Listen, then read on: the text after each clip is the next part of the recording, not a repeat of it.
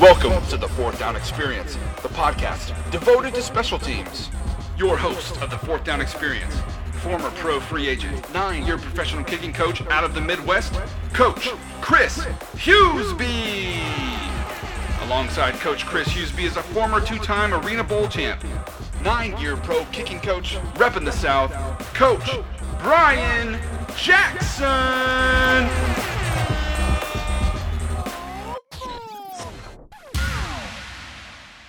Hey guys, what's going on, Fourth Down Experience fans? This is Brian Jackson along with Chris Hughesby, and we're stoked because we are reuniting with a special guest from a year and a half ago, second time on the show, Super Bowl 54 champion, Harrison Butker. How are you, bro? I'm doing great. Thanks for having me, Brian. What's up, Harrison? Long time no speak. What's up, Chris? You had a fantastic year, so congratulations on that. How's it feeling so far? Yeah, appreciate it, and just really happy I could put 3 good years together. But more importantly than that, obviously, is winning the Super Bowl, which was truly amazing. You know, we made it to the AFC Championship game last year in 2018, and now to finally be able to win the AFC Championship game, kind of get not revenge, obviously, because we weren't paying the Patriots, but just to right that wrong, I guess, and win that game, get the Lamar Hunt Trophy, and then go to Miami and win the Lombardi Trophy, win the Super Bowl. A lot of guys, they keep playing just to win the Super Bowl, and just very blessed and thankful that in my 3rd season I could win one, and now we're just going to try to continue that and then keep this dynasty going, hopefully.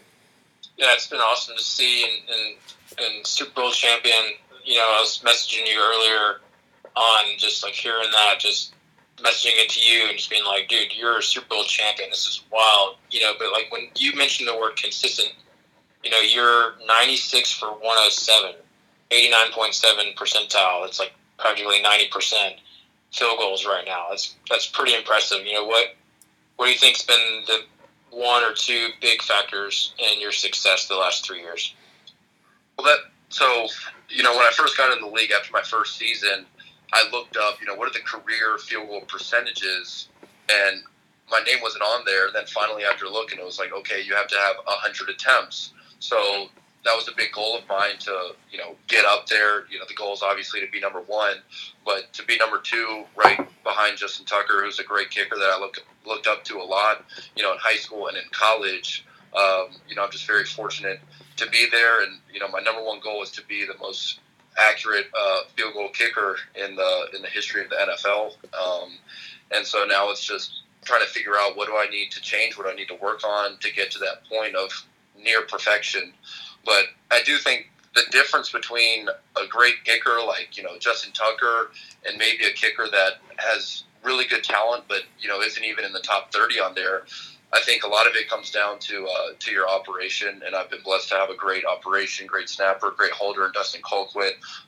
So that's one thing I'm very fortunate to have. And if you look at Tucker, he's had Cox and Cook there for his whole career, which has been very helpful for him. And then on top of that, you just have to be a technician. I loved the David Akers interview, and I really related to what he was saying about how, like, if you miss, it can't just be this, like, clueless, like, I don't know what happened. Like, you have to understand your form so well that you're able to fix it, and it doesn't affect you for the next kick and the next game and the next game. So one thing that I do is I watch a ton of film. I think that's something I just picked up in Carolina. All the specialists there watched a lot of their film.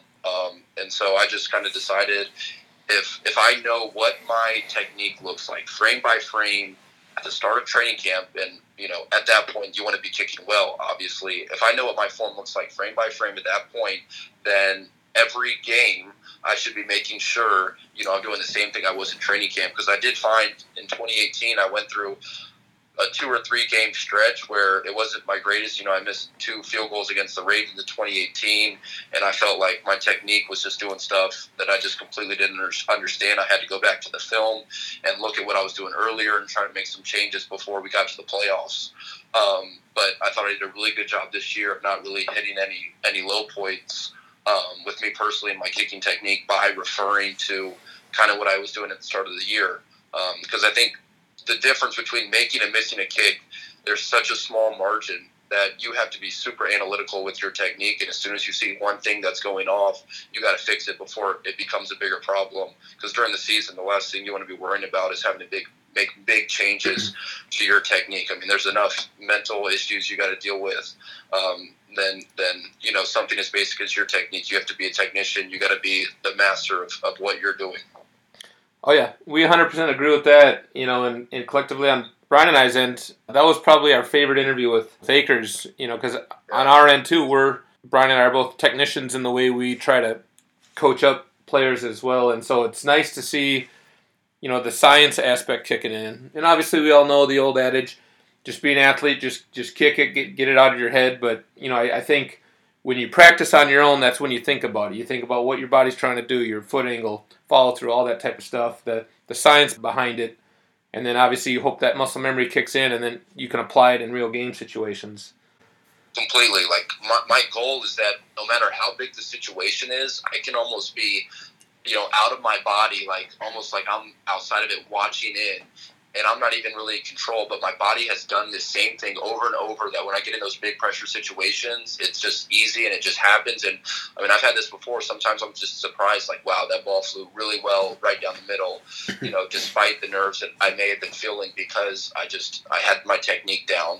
And on top, and I guess in addition to that is, one reason why I'm super excited about the off season is because that's when you can really analyze and maybe tweak some stuff and change some stuff if you want to, because you have to go basically 7 months of doing the same thing, and it gets a little boring, but I think that's what gives you the best results is just being confident in what you're doing and not changing anything during the season. Yeah, I love the mindset. It's pretty cool to hear you say you were looking up to Justin Tucker, and also it's pretty cool to hear you state one of your goals of wanting to have that highest field goal percentage. And there are just so many good kickers in the league, including yourself, and it's pretty sweet to see you earn that Super Bowl, ring already 3 years in. Talking about the Super Bowl, to novice, I mean, we don't know what it's like. Maybe can you talk about the festivities leading up, that week to the game? Maybe talk about the game. What were some high points for you, looking back on the recent Super Bowl win?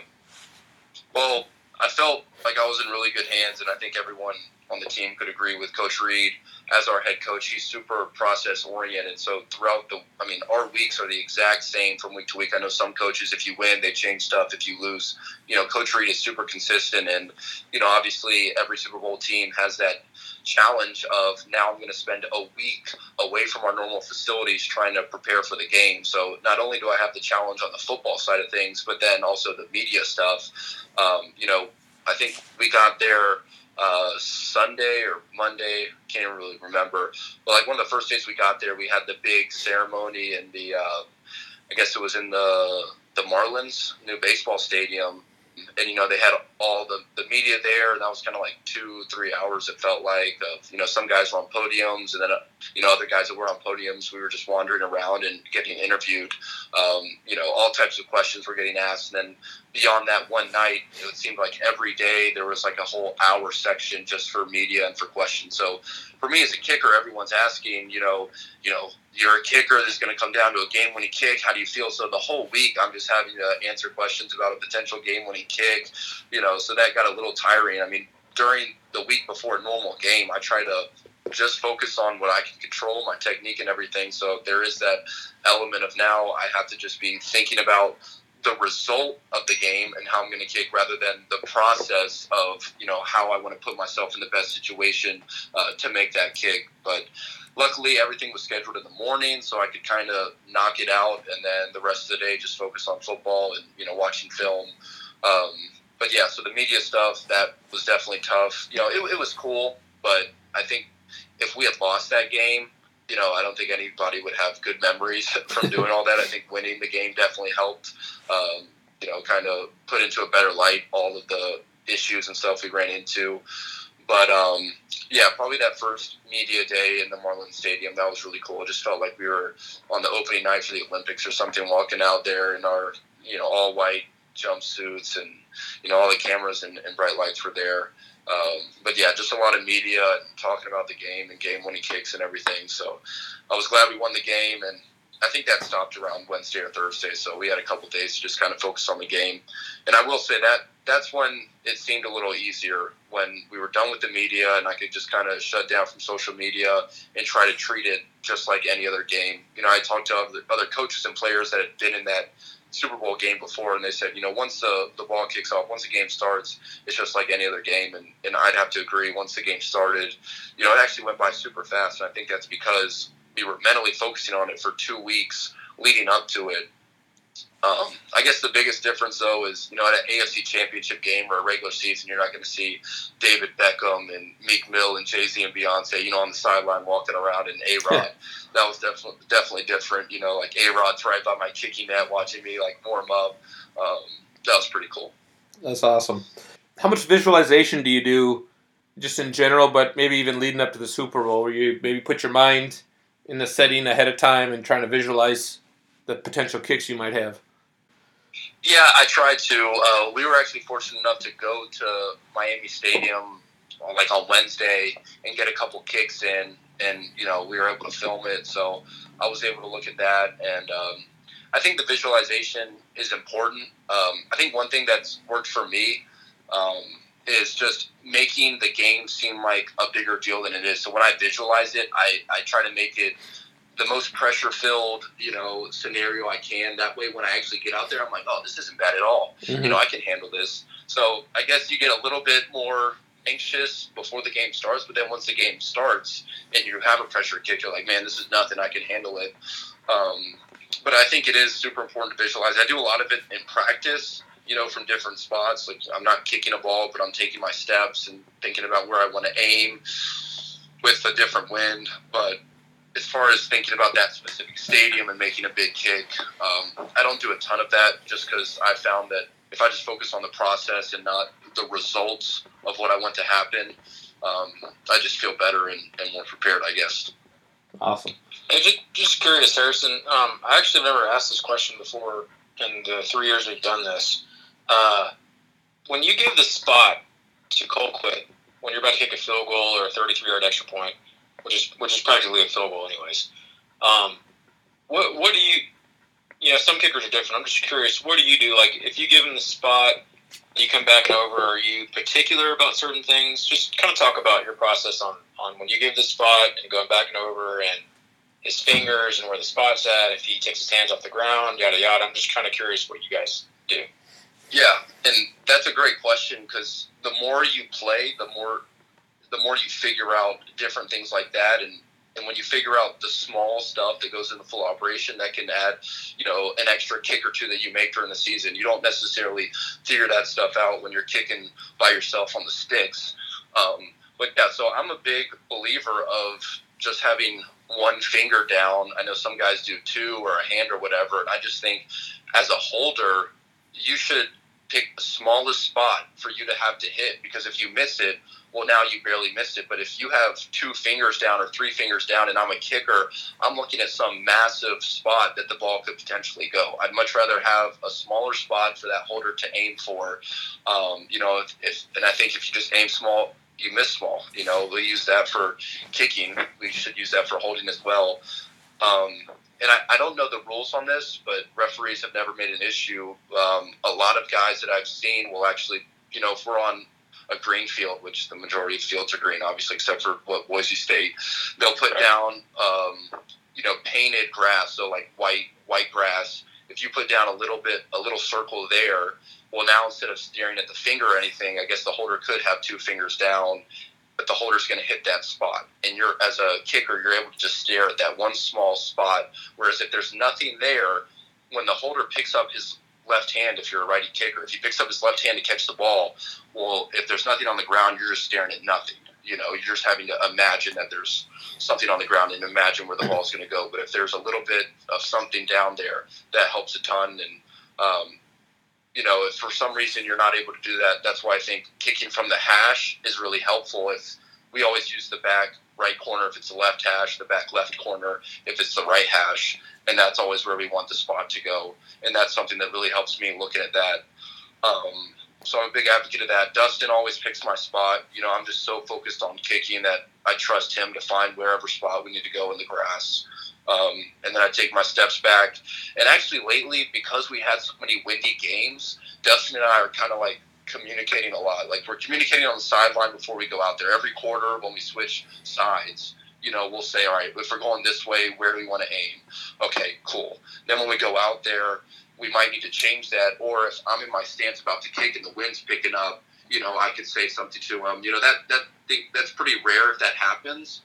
But I think the more communication, the better. You'd hate to miss a kick because you were on the wrong page with your holder about, your aiming spot. Yeah, there's one thing that I guess bothers me personally when I played, and I had novice holders in the arena leagues. I had some good ones, but most were novice. I guess the thing that drove me nuts, I was fine with one finger or two fingers. That didn't. I love your take on it. Just hearing it, that was awesome. I think it's great for college kickers to hear that too. The guys that are getting ready for the ground, that was awesome. I always hated when there was not a spot, like if it was just on plain green grass or green turf and there was no white line. I hated when I already took my steps back, and if I was going over, they would like take their hand up and maybe lift their fingers or like, wave at the lineman or something, and now they put their hand back down, and now I'm like, wait, did he put it back down on the spot or an inch forward or inch backward? And that would like freak me out internally, and I had to do my steps over. Like it would. Oh yeah. I didn't want that to be. Now that was me personally. I've seen kickers kick just fine without it, but I just think that's like a point of access for me. So I didn't know if that's ever been discussed. Like if you or maybe that's not your preference. I don't know. Well, if we didn't have a spot down on the ground, that would completely bother me. But if we had a spot down, Dustin's finger isn't actually on the spot. It's like right in front of it. So I'm not really looking at his finger anymore. I'm looking at the spot. But that's how I kind of realized that guys were putting stuff on the ground, because you see some guys, the kicker is taking their steps and the holder is rubbing his hands, he's talking, and then puts his finger down. I'm like, well, how did the holder know where to put his finger back down if there wasn't something there, to tell him where to put it? So that's kind of what gave me the idea about putting something on the ground. So I guess that kind of solved it. So as long as there's something on the ground, I don't mind what the holder does, because at the end of the day, if he puts the ball right on that spot, that's all I care about, and I'm just staring at the spot. Right. One thing, Harrison, just love looking at the pictures that you post, just because there's so many attributes of the form, and I'm a big leg tuck guy. I love the backswing, and there are several good kickers that don't have a big backswing at all as well. But you worked with J.B. Cole, you've worked with other kicking gurus, you've been around several phenomenal kickers such as yourself. One question I get asked a lot from guys is that don't have a leg tuck on the back end. You know what I mean? The nice V tuck on the back end. One of your recent pictures of your signing that you have coming up that you can also talk about later too. What would you? I have a couple things that I do. I'm just curious. What would you tell a young kicker to help develop a backswing? Well, that's interesting, because I think that was something that, I guess when I was coming down at a sharp angle, that's something that I really didn't like. And when I watched Graham Gano, it looked like his backswing was almost like straight back. So like his back foot wasn't getting above his waist. And I guess in that picture, I'm looking at it now, it looks like my foot is about at where my waist is, which is good. But like in 2017, my rookie year, and in college, my swing was very much like vertical. Like my heel was almost like in the middle of my back and then coming at this sharp angle to the ball. And I think that's why I hit a lot of balls that were super thin. They were very high and spinning a ton. That's something that I still work on getting out of my game. But that photo, it did look like I had a really nice kind of horizontal backswing going towards the ball. So for me, that's been something that I've been trying to reduce a little bit and not make so extreme, because when it is coming at that hard angle towards the ground, I felt like it was adding a lot of inconsistency. And that horizontal kind of plane was much more helpful, if that makes any sense. But I'm a big believer in stretching, so I had a lot of back issues. I wasn't that flexible in high school, and then I just decided maybe junior year or something, I took a hot shower every night and then stretched for 15, 20 minutes. And going into college, I just had this great base flexibility that from there, now I only really stretch just for recovery if my legs are sore. Before I kick, I just do a dynamic warm-up, but I really don't do any stretching now because I have this great base and foundation of flexibility that it's just like I don't need to lose it. So that would probably really help for guys, and that'd probably be my biggest recommendation is make sure you have the mobility in your hips to be able to do that, because that's just going to add more power. The more momentum you can get into that hip ball, and the more you can involve your hip into your kick. Right. Real quick, Harrison, looking at your Instagram, and for those that are listening, it's Butt Kicker 7. It's pretty easy. There's an iconic photo. It's your 6th photo in your gallery. I mean, like, it has like 40,000 likes. It's just, talk about this photo. I mean, anything you want, like maybe even the actual kick. This photo is like iconic. You want me to talk about the good or the bad? All of it. Yeah. Let's be raw. One thing for me, I just look at the bad and everything, at least with my kicking form, and one thing I hate is if you zoom in, you see the laces so like if you're the kicker, those laces are at 9 o'clock? So I would want those facing straight up. And I think that's just because my toes in front of my heel, so when I make contact, the ball is spinning counterclockwise a little bit, and I think that just accentuates your draw. Your kick, if you're doing that, which I have a draw and I almost have to play it sometimes, that's one thing I got to get out of my game, but that ball's spinning. But the good is my head staying down, and that's one thing that I was really focusing on for this game, to not bring my head up, to not worry about if that ball went in. I'm just going to focus on good ball contact, coming up off my foot, and then I'll look up. If it goes in, it goes in. If it doesn't, it doesn't. But I've had so many extra points where I don't think I'm mentally locked in, and I'm not focused on ball contact. I'm not focused on my technique, and my head's coming up early. I'm not finishing the kick, and I pull it left.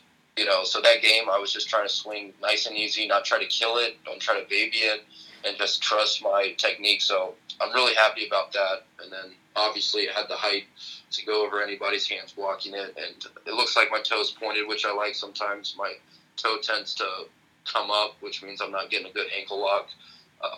But yeah, I like that a lot. I think I kept my hips going downfield instead of letting them open up. But yeah, this was a sweet photo that most photographers aren't getting, so I was super glad they were able to get this. Is it framed yet? You got it framed somewhere. No, it's not framed. So we got a house that we're kind of moving into this all season, but I'll have to get it put up in the basement. I mean, it's a sweet photo. Yeah, no doubt. Curious, going back to some topic trends that were going on in social media, in your operation for field goals, how much does Winchester try to get laces up for you guys every time on the snap? Oh, I mean, every time, and I'm not shy about telling him. I mean, I'll just say, like, James, did you notice, like, that last practice, they were kind of going a little left or a little right, and, he's been great about that, and he's been focusing in on it, and really the second half of the season, there was, like, no variance. I mean, it was just very small variance with the laces. I mean, it was, if you want the laces to be at 12 o'clock, he was hitting either 11 or 1 o'clock. Dustin barely had to do any work as far as getting the laces around. He could just focus on the lean. So that's one of those things that the media, nobody notices, but obviously the holder and the kicker, we notice when James just, balling out and hitting perfect laces every time. And that allows me to see a still ball for longer because Dustin's not having to move it around. So I guess that's one thing I learned in the NFL. I mean, that's expected from NFL snappers, and that just makes my life a lot easier. And it kind of goes unnoticed from a lot of people, but the snapper and the holder are huge reasons for any kicker's success. So that's why if you're a kicker and you're making kicks, you got to give credit to your operation for helping you out. Yeah. So what Chris was alluding to is a healthy debate on the duties and responsibilities of each man of the 3-man squad there. And more folks have leaning towards what you alluded to, that it appears that what I'm hearing from you say is that, it's the expectation of the long snapper to get the laces out on the field goal snap.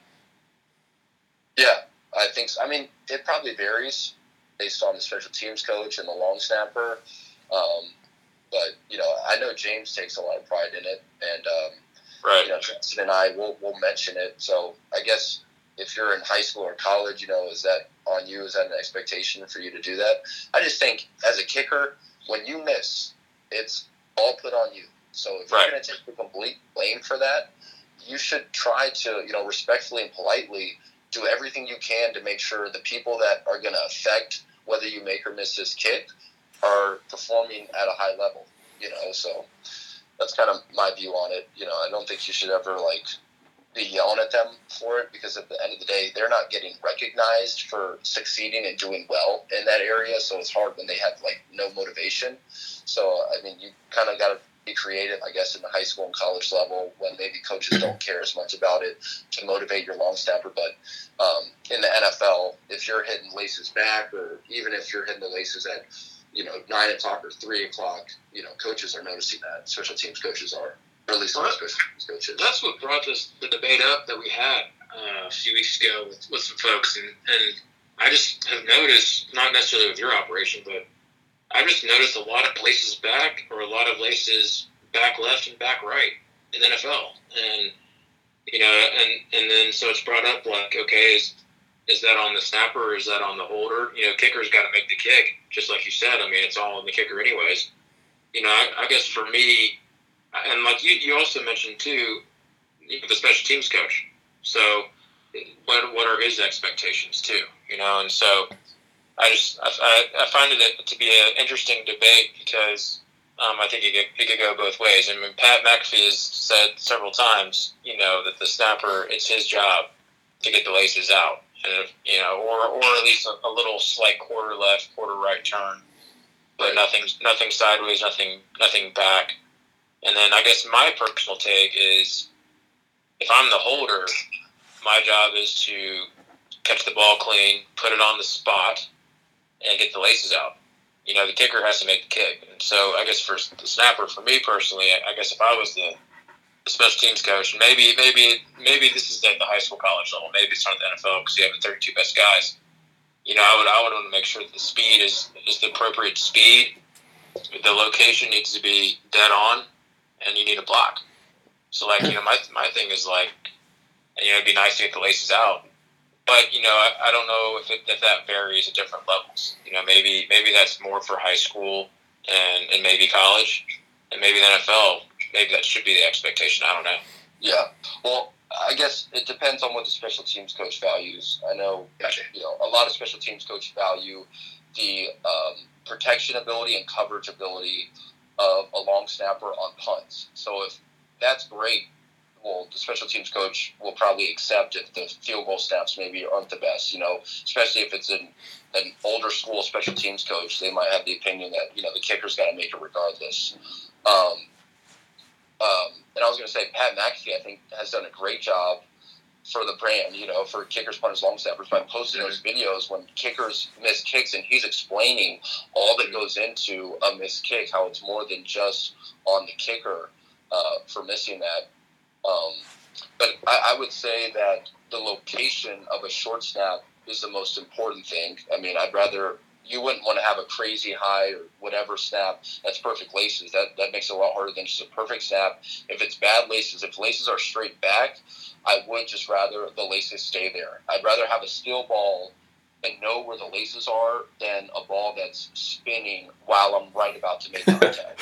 Because I don't know what's going to happen. And that's one thing that the veteran kickers have really mastered. I mean, I'm trying to remember what game.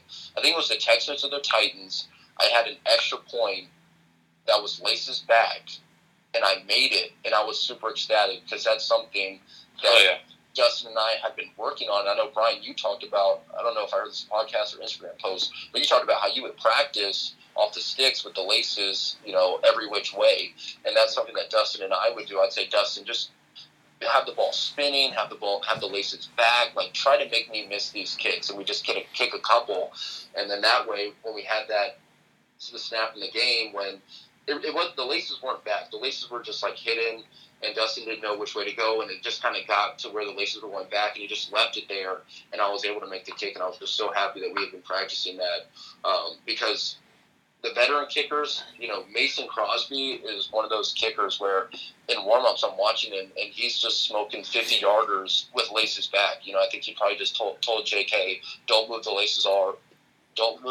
wherever they are, just leave them. And he's just not changing his form at all and banging them, whereas a younger kicker like myself, and I'm hoping to get out of this, but you see those laces and then you just freak out and change your form or whatever, and then you're hitting a bad ball that would miss regardless of where those laces are. I just love how transparent and vulnerable you're being right now, because these young kickers that are listening to this need to hear it. I mean, you're 24, you're Super Bowl champion, and you're just addressing some of your fears, is what I'm hearing. You're mastering some of your fears, and people may think you got it down pat. You're Super Bowl champ, man. You're 34 for 38 on the year, and you're sitting here talking about things that you still need to work on as a pro, and that's huge. It's so cool to hear that. Man, I watch these XFL kickers. I watch college kickers. I'm like, man, I wish my form looked like that. I always am looking and seeing how can I improve. Thankfully the balls are going through, but I don't know. There's always ways to improve, and there are so many good kickers out there with great form, hitting great balls. The difference between a great kicker having a great career and a great kicker not having a good career is just so small, and that's kind of what I feel like I've done a good job of focusing on and figuring out how can I make that 1, 2, 3 extra balls go in that for other kickers that maybe have better talent, better technique than me, they're not going in for them, and I just try to figure that out, and it goes back to being a technician and just trying to find every advantage you can. Yeah, you're giving a lot of diamonds right now, and a lot of really good nuggets for the Fourth Down brand, for the brand. One more question I have, this is a sidebar question, I've never asked this. One comment I have and then a question, because we have a lot of free agents that ask Chris and I. I love your agent. I've never met him, but we've talked on the phone a couple times. I love his support for you just externally and social media. His name's Jordan. Just a quick plug to him. Did you want to say a couple things about Jordan? Because I like him. He's great. Oh yeah, Jordan's been great. Jordan, he saw me in college and he believed in me. I didn't have a great college career.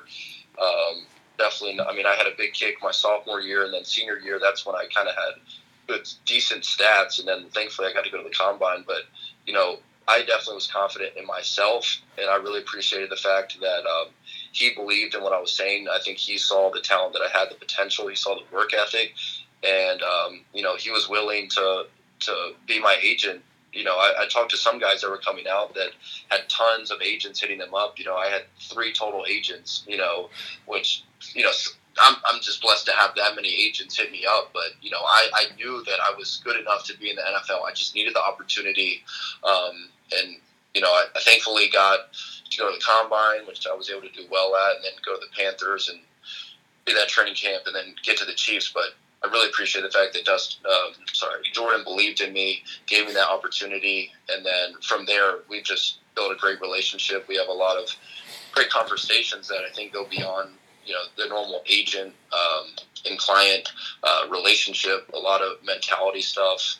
And he's just really believed in me, and he's helped me a lot with, my brand and all that's been going on with Butt Kicker. So very thankful for him, and we got a great relationship. So going to free agents that maybe aren't having a lot of agents hit them up, what would you say to them? What is there? Is there a database? I know Chris and I have the generic link that shows every single agent that's, certified. But, what would you recommend to a college senior that maybe at a D3 school did really well, but maybe just didn't get good enough where he's got agents knocking on his door? What would you tell that guy? Well, I'm not too familiar with all the agent services, but it can't hurt to just, shoot your shot, hit up a couple agents or as many as you can really, and see if they'll sit down and hear you out, and hopefully they'll be willing to get hired by you because you are the boss. But it does help for the agent to, I guess, be kind of an advocate for you. But then you see guys like, Thomas Morstead and Richard Sherman that don't even have agents. And you're like, well, could that be possible for a free agent, guys? I don't know if those guys started with an agent and then later dropped them. It's interesting. But I think the agents handle a lot of stuff behind the scenes that would just be very difficult for a college kid, free agent guy to handle coming out when they're just so focused on training and, kicking to the best of their ability. It's a lot to have to do phone calls with scouts and GMs and coaches and all that stuff. So I don't know, but I will say this, that if you expect your agent to get you a job, that's not going to happen. My mentality with Jordan was always, just give me an opportunity, get me in front of somebody, and then I'll let my skills show that. I think a lot of guys, they blame their agents for not getting a job, and it's like, most agents are going to get you an opportunity. What are you going to do with that? Mm-hmm. Real quick on that, just spinning off on you, Harrison. I mean, I actually, when you said you're the boss, you're right. You are the boss. I mean, when I came out and had rookie camp with the Bears, when I was trying to get in the Reno world, back when the Reno was really prime, I found out that through different coaches and some scouts that the agent that I signed with had a really bad reputation. And I had no clue. I had no idea. And it was actually hurting me. And so I talked to my parents. I was scared to death. I didn't know what to do. My mom was like, you can fire him. You hired him. And I'm like, well, how are we going to do it? Just send a fax. I'm like, we're just going to fax him that you're fired? She was like, yeah. She typed it up for me and everything. It was literally like, dear blank, we are terminating you. It was a one sentence, sincerely, Brian Jackson. And I faxed him at 7 or 8 in the morning, something like that. And he was blowing up my phone the whole day. And I just remember being like a 23-year-old, scared to death. I didn't know what to do. I don't think I've told you that story, Chris. I've never heard that all these years. Yeah, I fired him. I fired an agent. Nice. I mean, it sounds bad. I'm not trying to flex or anything. I'm just saying you can be the master of your domain. It sounds like.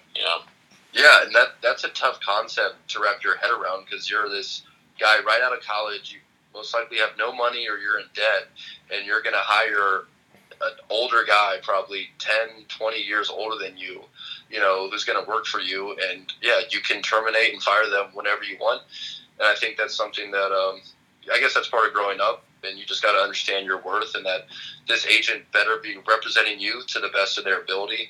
And I guess that's one thing I would say is super important, that when you talk to your agent or you're trying to hire somebody, the agent has to speak your language, because if they're not on the same page with who you are and what you want, how are they going to share that with these coaches and GMs and everybody? And that's one thing I thought Jordan and I really hit it off. I thought he really understood me and could kind of sell me and who I am to all of the rest of the league. So that is super important with talking with your agent. Hopefully they understand you and can sell you really well. Yeah, 100% agree. Because I felt I had an agent at one point, and I wasn't sure that we were ever, we were on the same page at times. But that was, again, I was kind of naive, didn't really know what to do. So I wish I had conversations like this where you could learn from. So Harrison, as we just wrap this up, I just got 2 fun questions about the Super Bowl for you. By the way, I wear your butt kicker socks at every camp that we run. It's kind of become a superstition for me. I know Brian always sees it when we prep for a camp, but I wear them at every camp. And Corbin wears your butt kicker shirt probably once a week to bed. Oh, sweet. That's awesome. It's down to his knees, but it's cute. He just wears a t-shirt, so it's hilarious. That's awesome. Nice. So, all right, going back to Super Bowl. Any fun questions that you fielded during the interview process for Media Day? Or kind of crazy questions, because sometimes they get out there. Yeah, one of them was pretty crazy, and I didn't answer it. It was what's the most darkest secret about yourself that you're willing to share with the world? Oh my gosh. I just told him, I'm married with a kid, I'm settled down, the days are behind me. I got nothing for you. Oh my gosh. Oh, that is ballsy to ask. I'm sure no one answered that question. I don't know. Yeah. All right, so going back to your Super Bowl win, you basically had a video that went viral, and you hear these comments from almost every athlete that has a kid, but what was that experience like for you to celebrate on the largest stage with your son? that was amazing because the AFC Championship game, you know, I was so excited we won. I was just kind of having flashbacks to New England in 2018 when we thought we won, and then we saw the flag on the field, and, you know, obviously we lost that game. So we won the game, and then I was celebrating with my teammates. But then when I saw my wife and then my son, that's when the tears started coming, and it was just so emotional for me. And I was able to celebrate with them on the field. But then on the podium, you know, I think it was Kelsey, Patrick, and Tyron were up there. But then for the Super Bowl, it wasn't quite as emotional for some reason. I think just because we had spent so long preparing for this game, I think the mentality was just, you know, we're going to win this game. We just better not lose. So when we won it, it was like, all right, nice. We finished the job, you know. We finished the task. So I saw everyone. I saw my wife, my son, my parents were there, and then they were letting everybody up on the podium. So I immediately, you know, grabbed him and we went up there. And we weren't in the center or anything. And, you know, he's obviously up way past his bedtime. You know, it's 11, 12 o'clock at night. And, you know, he was just kind of like in this zombie mode a little bit. So I was just trying to make noises to make him laugh. And, you know, I was like off to the side. I thought, you know, no cameras would be on me or anything. And I think my wife got some photos or videos of it. And then next thing I know, you know, the Chiefs are posting the video, the NFL is posting the video, and now it just went viral. But that's going to be awesome because my son, he's going to be able to look back on that. And you see, you know, Drew Brees kind of had that moment with kid. You see so many guys that won the Super Bowl with young kids that had that moment, and now their kids are grown up. It's just cool to see that. And, you know, I know I'll always look back at that moment with him and just see how much he's changed and I've changed and how far we've come, I guess, from winning Super Bowl 54. But hopefully we have a couple more Super Bowls to do that with, and hopefully I got more kids to do that with. But it was an awesome experience, and, you know, that's what it's all about. You know, football is so important to me, but to be able to share it with my family and my son was huge. You know, it was amazing. Nice. It was a fantastic moment. I loved it. Yeah. All right, our capstone question. You've answered this 2 years ago. Now you've been in the league for 3 years. What are your 5 favorite stadium experiences in the NFL so far? 5 favorite stadium experiences. 5 favorite. I can think of my 5 worst, I guess. What was cool? We've had guys say that. They're three least favorite. If you want to throw some of those out there. The Browns. I hated the Browns. I didn't like their field. It was super windy. Did not like that at all.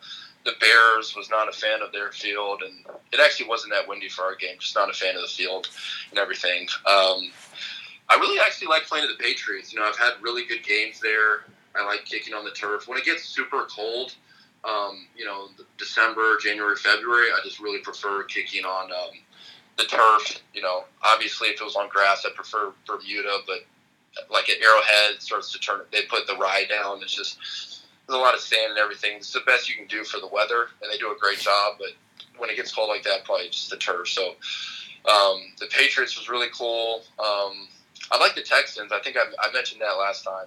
Texans are still going to be up there. They did a cool job dimming all of the lights, so you almost couldn't even see the fans. Maybe the lower level, it was just completely dark except for the field. Wow, nice. Not going to go with the Mexico City soccer stadium. That didn't even feel like a football game. That was like the lighting was really weird. The field. I actually had a kickoff where there was this massive basketball-sized divot after a kickoff, and I fell down and everything. That field was super rough. Cowboys was pretty cool too. I know it's not outdoors, but it just seemed like we were like, you know, if any Star Wars fans, like the big Senate meeting room, you know, that's kind of what it was like. Yeah. But yeah, I guess I'm naming a bunch of turf fields because turf's consistent. You know what you're going to get. But yeah, probably those 3. Nice. Well, Harrison, man, we really appreciate you taking the time to talk with us. We just love, you know, talking with you, catching up with you, seeing all your success, and man, you just gave a lot of really good nuggets for the guys and everyone that's in the Fourth Down experience and for the brand. We really appreciate you, man, and congrats again on Super Bowl champion. Yeah, thank you. I hope it helped. I really appreciate y'all doing a kicking podcast because where else do you look to find information like this on specialists? You know, it's hard to find information. I think we just keep making, you know, kickers, punters, long snappers, keep getting better and better. I think that's good for the game. So thanks for having me. I really enjoyed it. Appreciate it. Thanks, Harrison. We'll be in touch and have a fun off season. I appreciate it. See you guys. Yep. Bye. Harrison Butker, Super Bowl champ. He's the man. That was fun. going back to how we finished that call, it's been fun to stay in touch with him over the last 3 years. And again, like you said, watch his success. You know, when you start to develop that relationship, you pay a little bit more attention when those guys kick and when those videos come up on social media. And it's really cool to see his success, and loved again that he talks about always trying to improve, and you know, you're not just perfect now that you made it to the NFL. And obviously love that he enjoys listening to our podcast and learning from that too. I think that was awesome. I think it's a good sign that you can always get better and always learn from somebody else. I could have easily asked him at least 10 more questions about kicking. Yeah. I mean, he was just delivering phenomenal answers and just great perspective of just his viewpoint and what he's learned and what he's doing. You know, you guys make sure to follow him, ButtKicker7, on social media. He's phenomenal. I think he's having a signing coming up. Just check out his Instagram. I know it's going to be probably, you know, where he's located at. But it has his email in the caption. So I know him and his agent do a phenomenal job of staying connected with fans and people that follow him. So, you know, kickers, I mean, shoot your shot. Send him a DM, ask about kicking technique. He may answer, who knows, I don't know. But he gave some very valuable information here on the podcast, and so we really appreciate that. Yep. Well, all right, guys. Thanks again for listening. Another great gem, another one to learn from. We got a few more lined up here, so stay tuned, and we'll see you next week. Peace. Thank you for listening to the Fourth Down Experience. Be sure to subscribe on iTunes. Follow us on Facebook, Twitter, and Instagram at Fourth Down Experience.